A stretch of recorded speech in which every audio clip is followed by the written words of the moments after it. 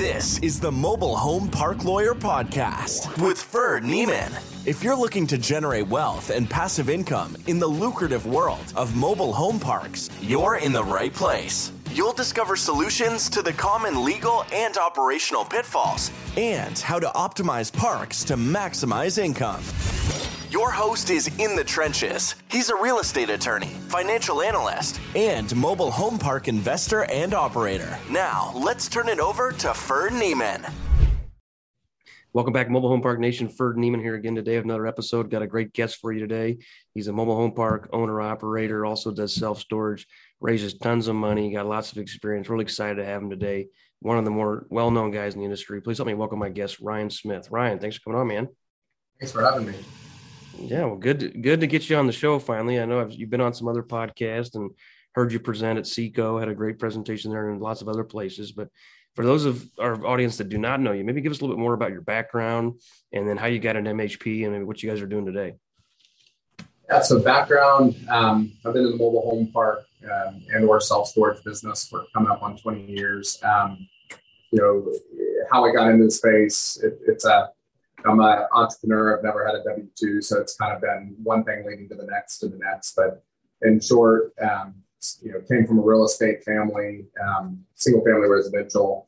Ended up, I was a coder, liked to write software, so I wrote a software program for my dad to help him do his analytics. I thought it would be a fun kind of practicum. And so I built this software application that my dad used for his business, turned it into a business that actually made quite a bit of money. And then took that money, parlayed it into single family residential with my wife, who's a business partner in our business. We bought about 30, I'd say, homes, single family homes in our early 20s, because it's what my family did. It's what her family did. We realized pretty quickly it wasn't scalable. And so we started looking at something that was more scalable, generated income, had capital appreciation. And then we were looking for something called cycle resiliency, non-correlation, or low beta. And landed on this concept of mobile home parks as a potential avenue. Bought one, it turned out okay. Bought two, turned out good, and 3, 4, 5, 6, 700 later, and here we are.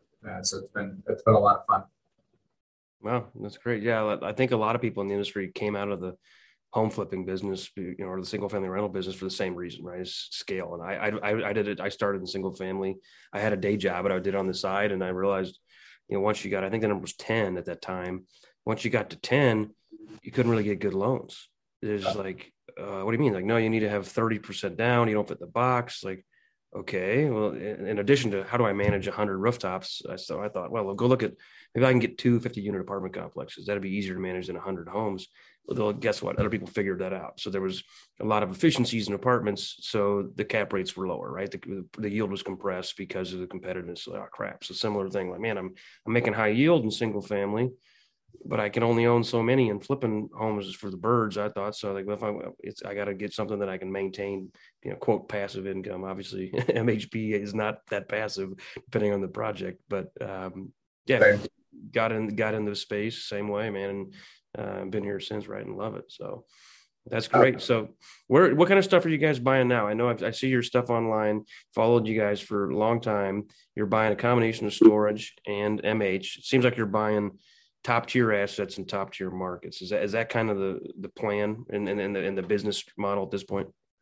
It is. I think, everybody has their path, and everybody's on a path, to an eventual end. But I think, starting with the end in mind, I think the goal of owning quality, well-located real estate in a good market, and then never selling, I think generally turns out fairly well. So we like quality markets. So we just closed on a storage facility a couple of months ago in Alexandria, Virginia, about a half mile to a mile from Amazon's HQ2. Pentagon, is right up the road, Reagan International. So really well located.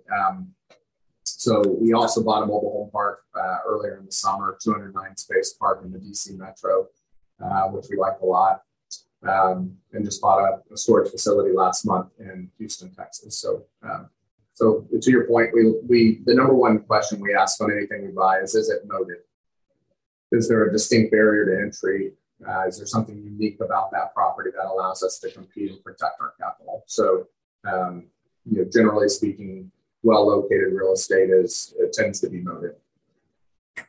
Yeah, and by moat, just for our other listeners, moating, we're talking about a moat like a barrier to entry or protection against competition, and you're kind of insulated from risk to some degree. Correct. So, and I know we've talked previous as well that your attitude is more risk-adjusted returns, risk, not necessarily afraid of risk, but an appreciation for risk and an aversion to undue risk. How does that compare to what you're seeing in the marketplace? I mean, what I'm seeing cap rates at prices I can't believe. I'm seeing people buy stuff that, I mean, I've been off by 50% on bids. I'm like, I'm not even going after stuff right now that's call for offers because I'm like, it's not worth the energy to be disappointed by half. The greater fool has more money or less sense than I do. So what are you seeing and how are you, avoiding those sort of problems if those are the problems you're seeing in the marketplace? Yeah, so I guess as a general statement, I'm saying it seems to me that there's a lot of loose and fast going on to a degree on both sides of the table. I see operators taking quite a bit of risk, knowingly or unknowingly, and I see capital, LPs, taking quite a bit of risk in what they demand of their operators, knowingly or unknowingly. And so typically the value chain, as I've seen it lately, is you have a base or a pool of LPs that have been LPs in this space, looking in this space for maybe the last 1 to 3 years. They have a presumption of the way it works or the way they would like it to work. And, then you have newer operators that need to raise capital. And so in many cases, they capitulate to kind of the whims of the market. And I can be specific as to what I mean by this, but as a general statement, you have, I think, LPs taking quite a bit of risk in the way that they look to invest at times. And you have operators, many of which are newer, who kind of acquiescing to those demands in order to raise the capital, in order to buy the deals. And so, as a general theme, the capital raising process is quite verbose, a lot of promises, lofty language, forward-looking projections to raise capital, things that, I would say we do not do. Pro forma models, we do not use those for marketing purposes. And then from a model standpoint, you're seeing, basically the promise of yield as kind of the marketing hook, so to speak, cash flow, replace your income, quit your job, go from active to passive. And so what those operators generally do is they go downstream in quality to get yield. So more and more rural, heavier and heavier infill, more and more hair, set it up. And so, like I think we've talked about before, I don't have a dog in the fight, so I'm not predicting an outcome. I think if everything continues as it is in a linear basis, I think, or linear fashion, I think things will turn out quite fine. But if anything were to change or take a hard right turn, that model may not prove as fruitful. And who knows? I don't have a dog in the fight either way. Yeah, I mean, I think there's definitely more risk in general I'd agree with you on parks that are rural or infill. I mean, one thing we've seen in the last year, we just bought a park in rural Kansas for the purposes of moving all the vacant homes to a park in Kansas City Metro, used homes, because we have a park here. And my allocation, I ended up getting an allocation for 2022 of 11 homes from True.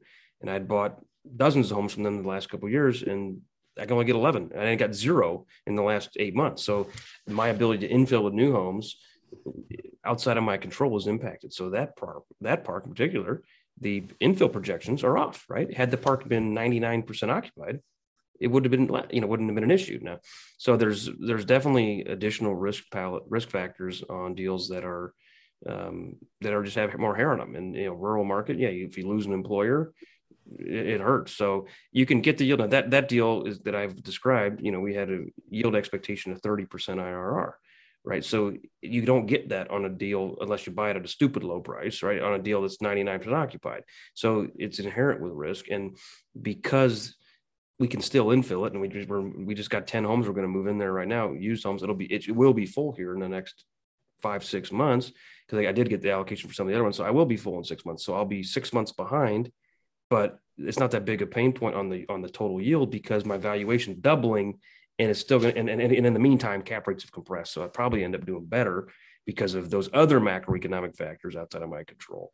But definitely with you there. And I see it happen on performers all the time. I see it on clients too. I'm like, guys, and one client in particular, they bought an infill park and they're like, we're going to put in 30 homes in the first 6 months, and then we're going to do a cash out refinance and at 80% LTV.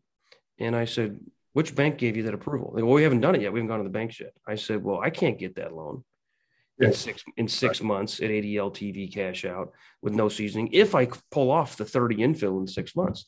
And I've got more experience, better banking relationships, and a better balance sheet than you do. And I'm 15 years older than you, which also helps to some degree. So guys, are you wanting to do your paperwork? I'll do your paperwork. But you want me to give you some advice? You need to change your pro forma because this is not going to happen. And then in this instance, they appreciated it, right? But that's the kind of stuff I'm seeing. What are you? Not all the time, but so what are you doing in the marketplace when you see that? Are you, in some degree advising mentees or on your own portfolio? Are you just buying slower, being more selective, waiting for others to fail, and then you can buy on them from the bank? So what's the 1, 2, 5 year vision on those? Yeah, so I guess in taking it in part, and actually I guess three different things, and this may not be sequential to the question, but first, to your point on an 80% LTV, there's also the question of just because you can get it, should you? All right, what is optimal? So our model on that is 65%. We acquire at 50% loan to cost, because again, going back to what we kind of talked about at the top, if you have a incredibly well-located asset in a really good market long-term, again, and you hold it for time, theta, then things will turn out quite well will likely turn out well over time. The key is to not lose it. One of the number one reasons you lose a property is too much debt or the wrong type of debt. So when we acquire a property, we're generally 50% loan to cost at acquisition. We can certainly get much higher than that. We choose 50%. So I'm not, and then when we refinance and do cash out refis, we generally go to 65% from a margin of safety or risk standpoint. So I offer that just to say, just because you can get it, you may or may not should, doesn't make it, I guess, right. And then second, I guess to your question, I do advise people. There's 3 operators and actually several different asset classes that I do monthly calls with at scheduled times, and we talk through questions pertaining to operations, capital raising, work-life balance, faith. It's an amalgamation of a number of things. I really enjoy it. And then there's also the ad hoc. I have friends of mine that I don't do that with necessarily. They've never asked. I might be booking up my calendar after this one. But there's a friend of mine in particular. He has a fund that he last year brought to market, and I called him and said, "What are you doing?" I just called him out of the blue. I said, "Buddy, love you, but what are you doing? Knock it off." And gave him feedback, and he took it, which is good. And then I guess the third part was to your question on the, I think it was 2 to 5 year plan. But basically, I think the kind of the gist of the question is, how do we compete today without necessarily being the highest priced offer? And maybe if that's not it, but I guess if that was the question, I think so. 2 of the last deals we bought, one in DC Metro, it's a mobile home park, 209 spaces, and then a 900 unit storage facility in Alexandria, Virginia. Both of those were not widely marketed. Those were limited distribution deals. We received them. We were included in the process due to reputation in those specific markets. In both of those deals, we won the deals, and we were not the highest price offer. I think one, we were lower than the highest by more than $1 million, and I think the other one was about $1 million lower, and we won. And so in one of the deals on the mobile home park in the DC Metro, another group was newer. There were 5 groups that saw the deal. We were one of the 5. I think we finished third in the bidding or the offer, and we won the deal because the seller knew the seller of another park we had bought about 10 miles up the road, and the other group that offered the most was less proven. And so they went with surety to close, and I'm assuming that this is the case, but I believe they went with the likelihood of closing, the unlikelihood of retrading the deal, which we generally don't retrade unless there's some gross material defect in the information that was provided.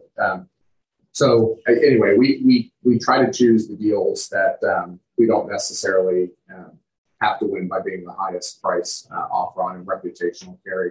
We certainly lose a lot of offers, as I'm sure you do too. Right. We make offers all the time, and we're okay with losing them. We just kind of pick our battles and move on. And then at the end of the day, we're national in scope. We're across 2 different asset classes, and we're trying to buy 2 to 4 deals a year. We're not trying to buy a deal a week. So it allows us to be kind of picky and choosy and patient. Okay, that's definitely a good approach. So when you've got 50% leverage on the acquisition, that obviously has to impact your yield to make it less in the short run, at least, because you don't have the leverage. I mean, we all learn, real estate finance 101. Leverage is part of what allows real estate to be superior yield to stock market, for example. So how do you balance that? I mean, obviously there's less risk with less debt.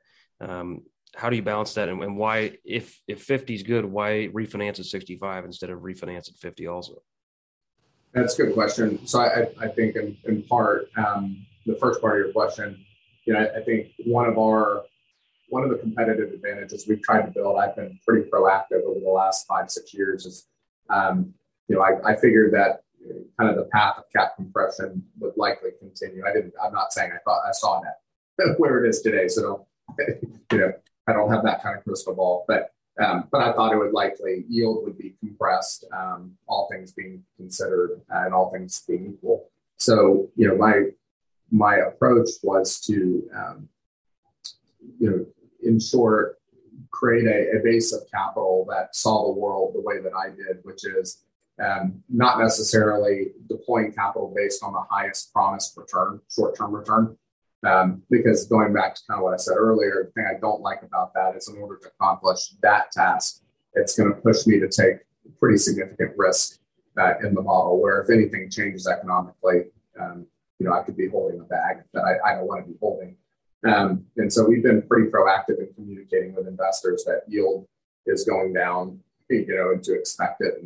And at the end of the day, as an operator who then, creates opportunities to invest through our funds, it's saying, here's what we do, here's the risk we're taking, here's the team, track record, all of that. But at the end of the day, this is what we're offering, and it's a market. And if people want to take more risk or chase more yield, there's other options. But if somebody wants, maybe a more conservative approach, then they may consider us. And we have not struggled at all with our capital raise with that kind of approach.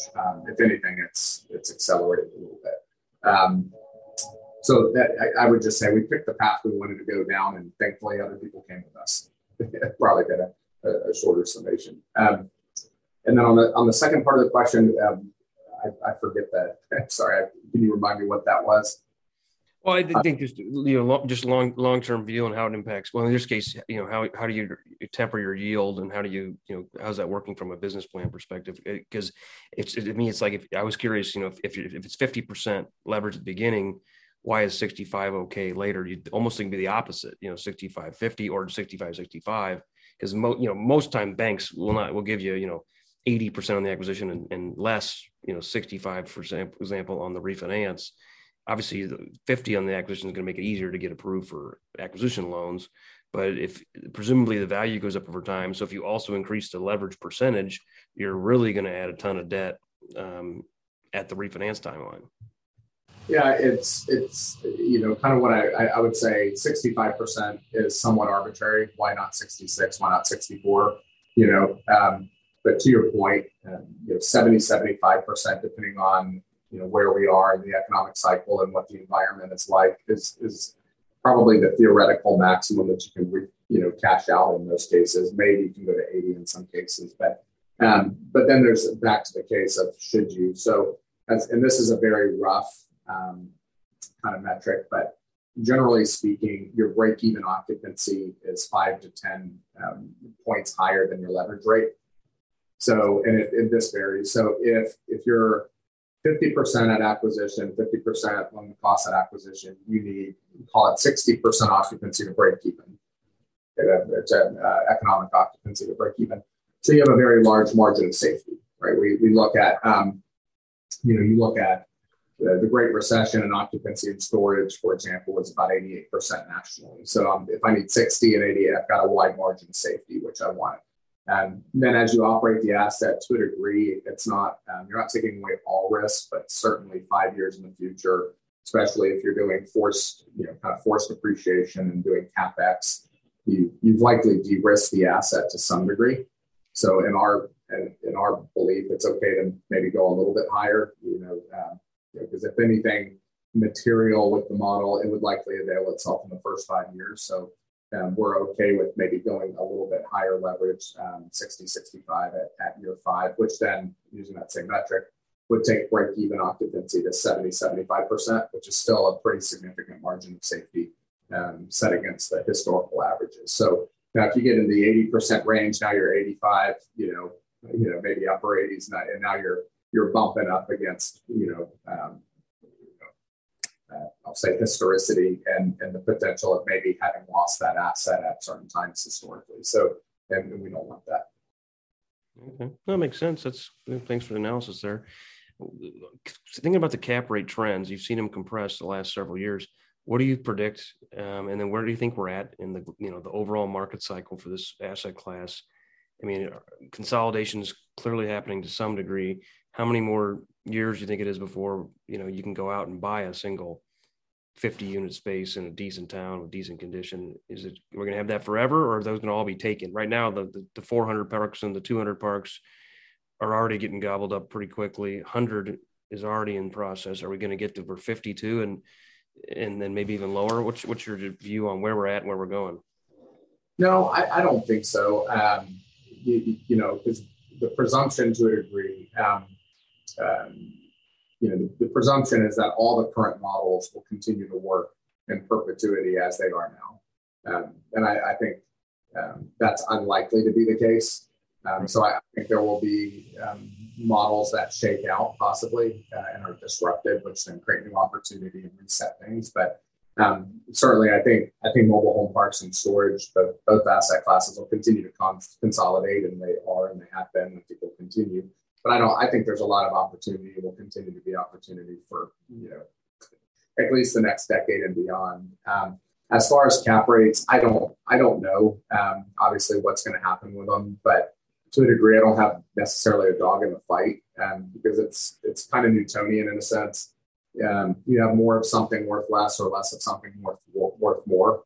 In that if inflation does in fact stay where it is or elevate on a sustained basis, and if I have what I would define as a fundamentally good business, which is a business you can pass inflation on to the customer. If you can't pass inflation on, you've got a bad business. Whether you know it or not, that would be a bad business. So if I can pass it on to the customer, then my NOI will take off probably, significantly more than I projected it to, which, case in point, 2021, our revenue growth was unbelievable this year.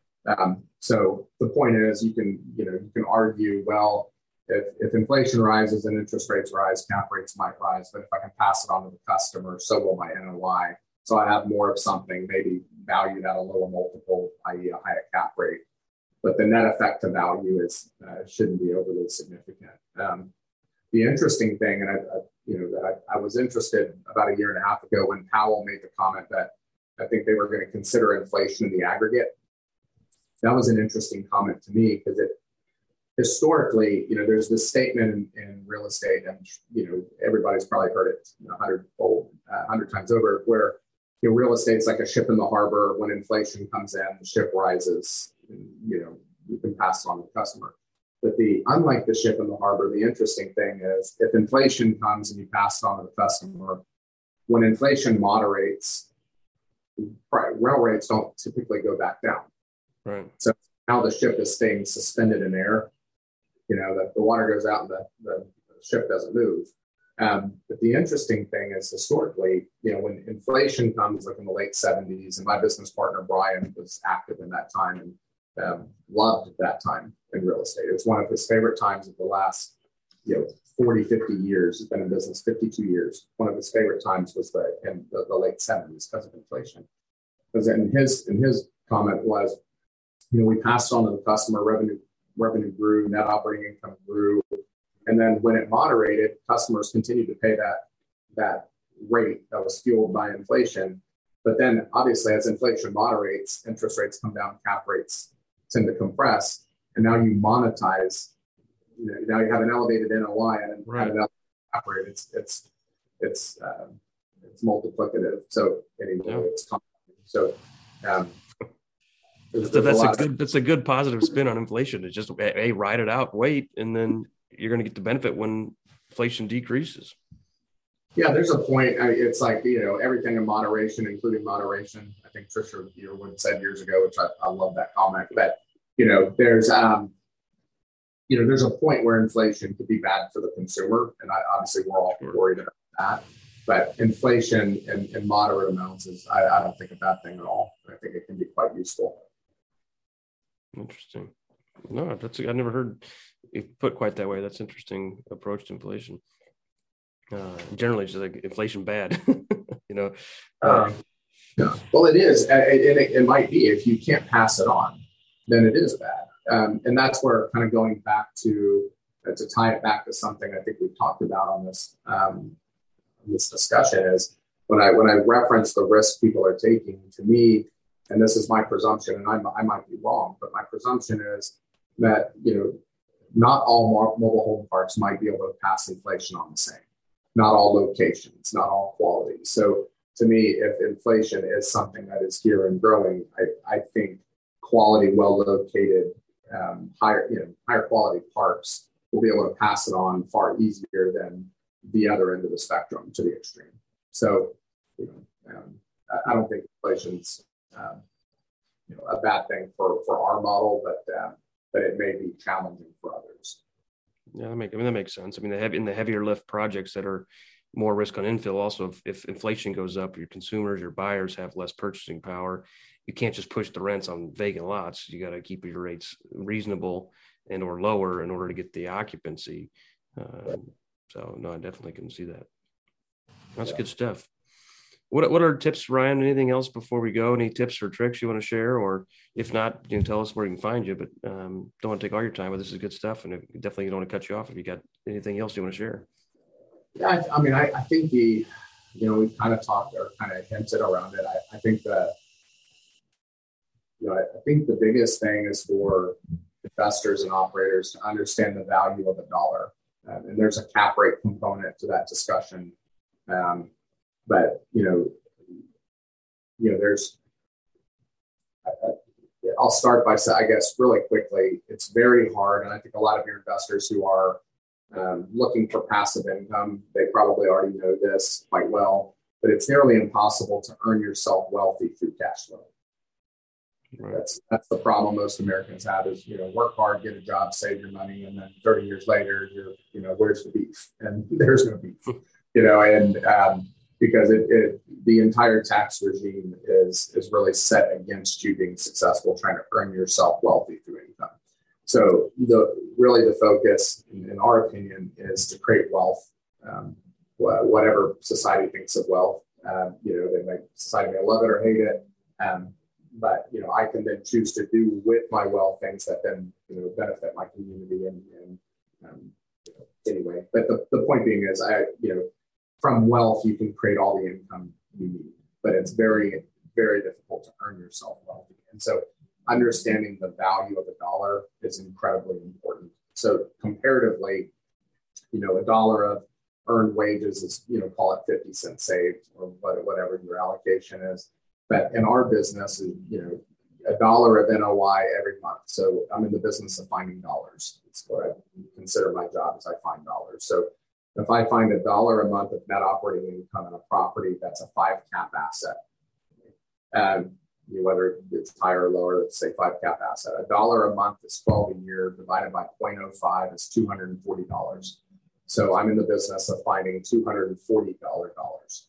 Most Americans work for 50-cent dollars, right? So it's a world apart, Now, this is kind of where there's, I guess, 2 quick points is if I was in a 10 cap business trying to find 10 cap or better, which you see often in the industry, we're buying 10 caps. It's like, right.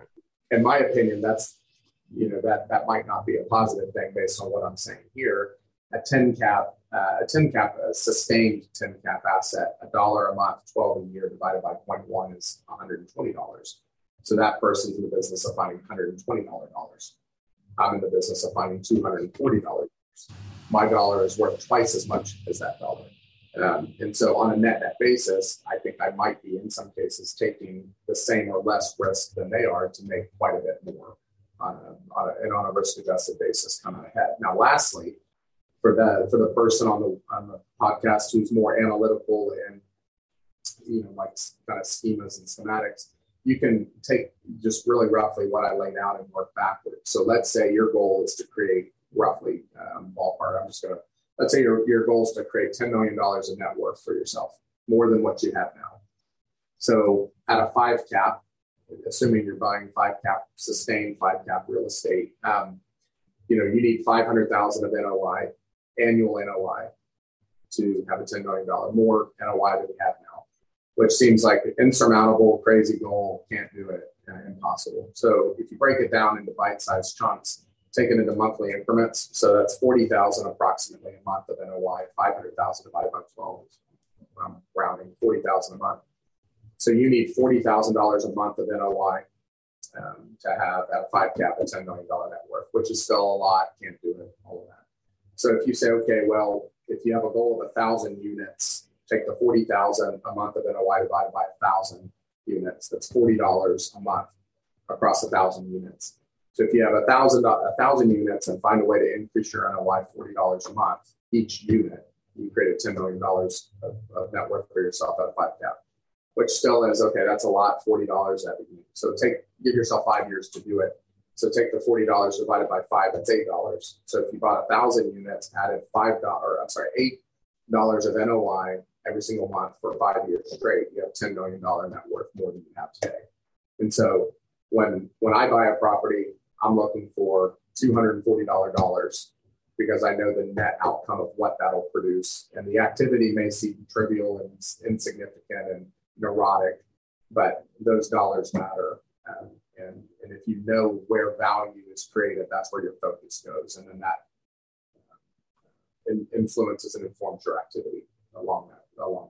So hopefully that, I really hope that makes sense. And I hate to. No, I think you've articulated that well. I've heard you give that explanation before. It's kind of a contrarian view where, but maybe not, but I mean, contrarian in the sense that we're supposed to chase 10 cap, not 5 caps. Like yes, you want a higher cap rate if it all else is equal, but all else is, what you're saying is not all equal. You get the 10 cap in, rural Missouri, you get the 5 cap in Washington, DC. They're not equal, right? If you could buy the same, obviously when you try to buy a 5 cap, you'd like to buy it at a 6, but it really be a 5, right? So, I mean, I got a park it's a 5, but I paid a 7.5. So I'm like, okay, now I came in with upside, and then that $8 analysis, it's just going to yield more fruit. So I'm with you on that. And I'm with you on, just in general, building wealth is takes more than just a paycheck, right? It's, you got to have a massive paycheck, like a professional athlete or something, in order to build wealth through your job, right? So, I mean, that's why I started pursuing in rougher deals, because I'm like, I can't quadruple the value of a 5 cap asset in 2 to 3 years. But if I buy a 15 cap, it's possible for me to also 15 cap it. And then if it's also 40% occupied, I can quadruple the value in 2 or 3 years. And then I can refinance. And then I have a big chunk of cash. And then I can take that cash and invest in stuff that, allows me to, live the lifestyle I want to live. So I think however you get there, it's, the tax man taketh, and how do you, nothing better than real estate combined with cost segregation, combined with accelerated depreciation, combined with being a real estate professional to avoid paying income taxes in a legal and strategic manner And that is the key to wealth. As I tell people, it's not how much you make, it's how much you keep, and you keep it by living below your means and by not paying the tax man a penny more than he's entitled to. Yeah, agreed. I mean, the only way you pay tax on wealth is currently if you buy or if you sell. That's really what it comes down to. One of those I'd say you control, and that's not sell, and that's our model. And then second, I think almost to your point, the challenge, I think, to your point of kind of value, cash flow versus capital appreciation.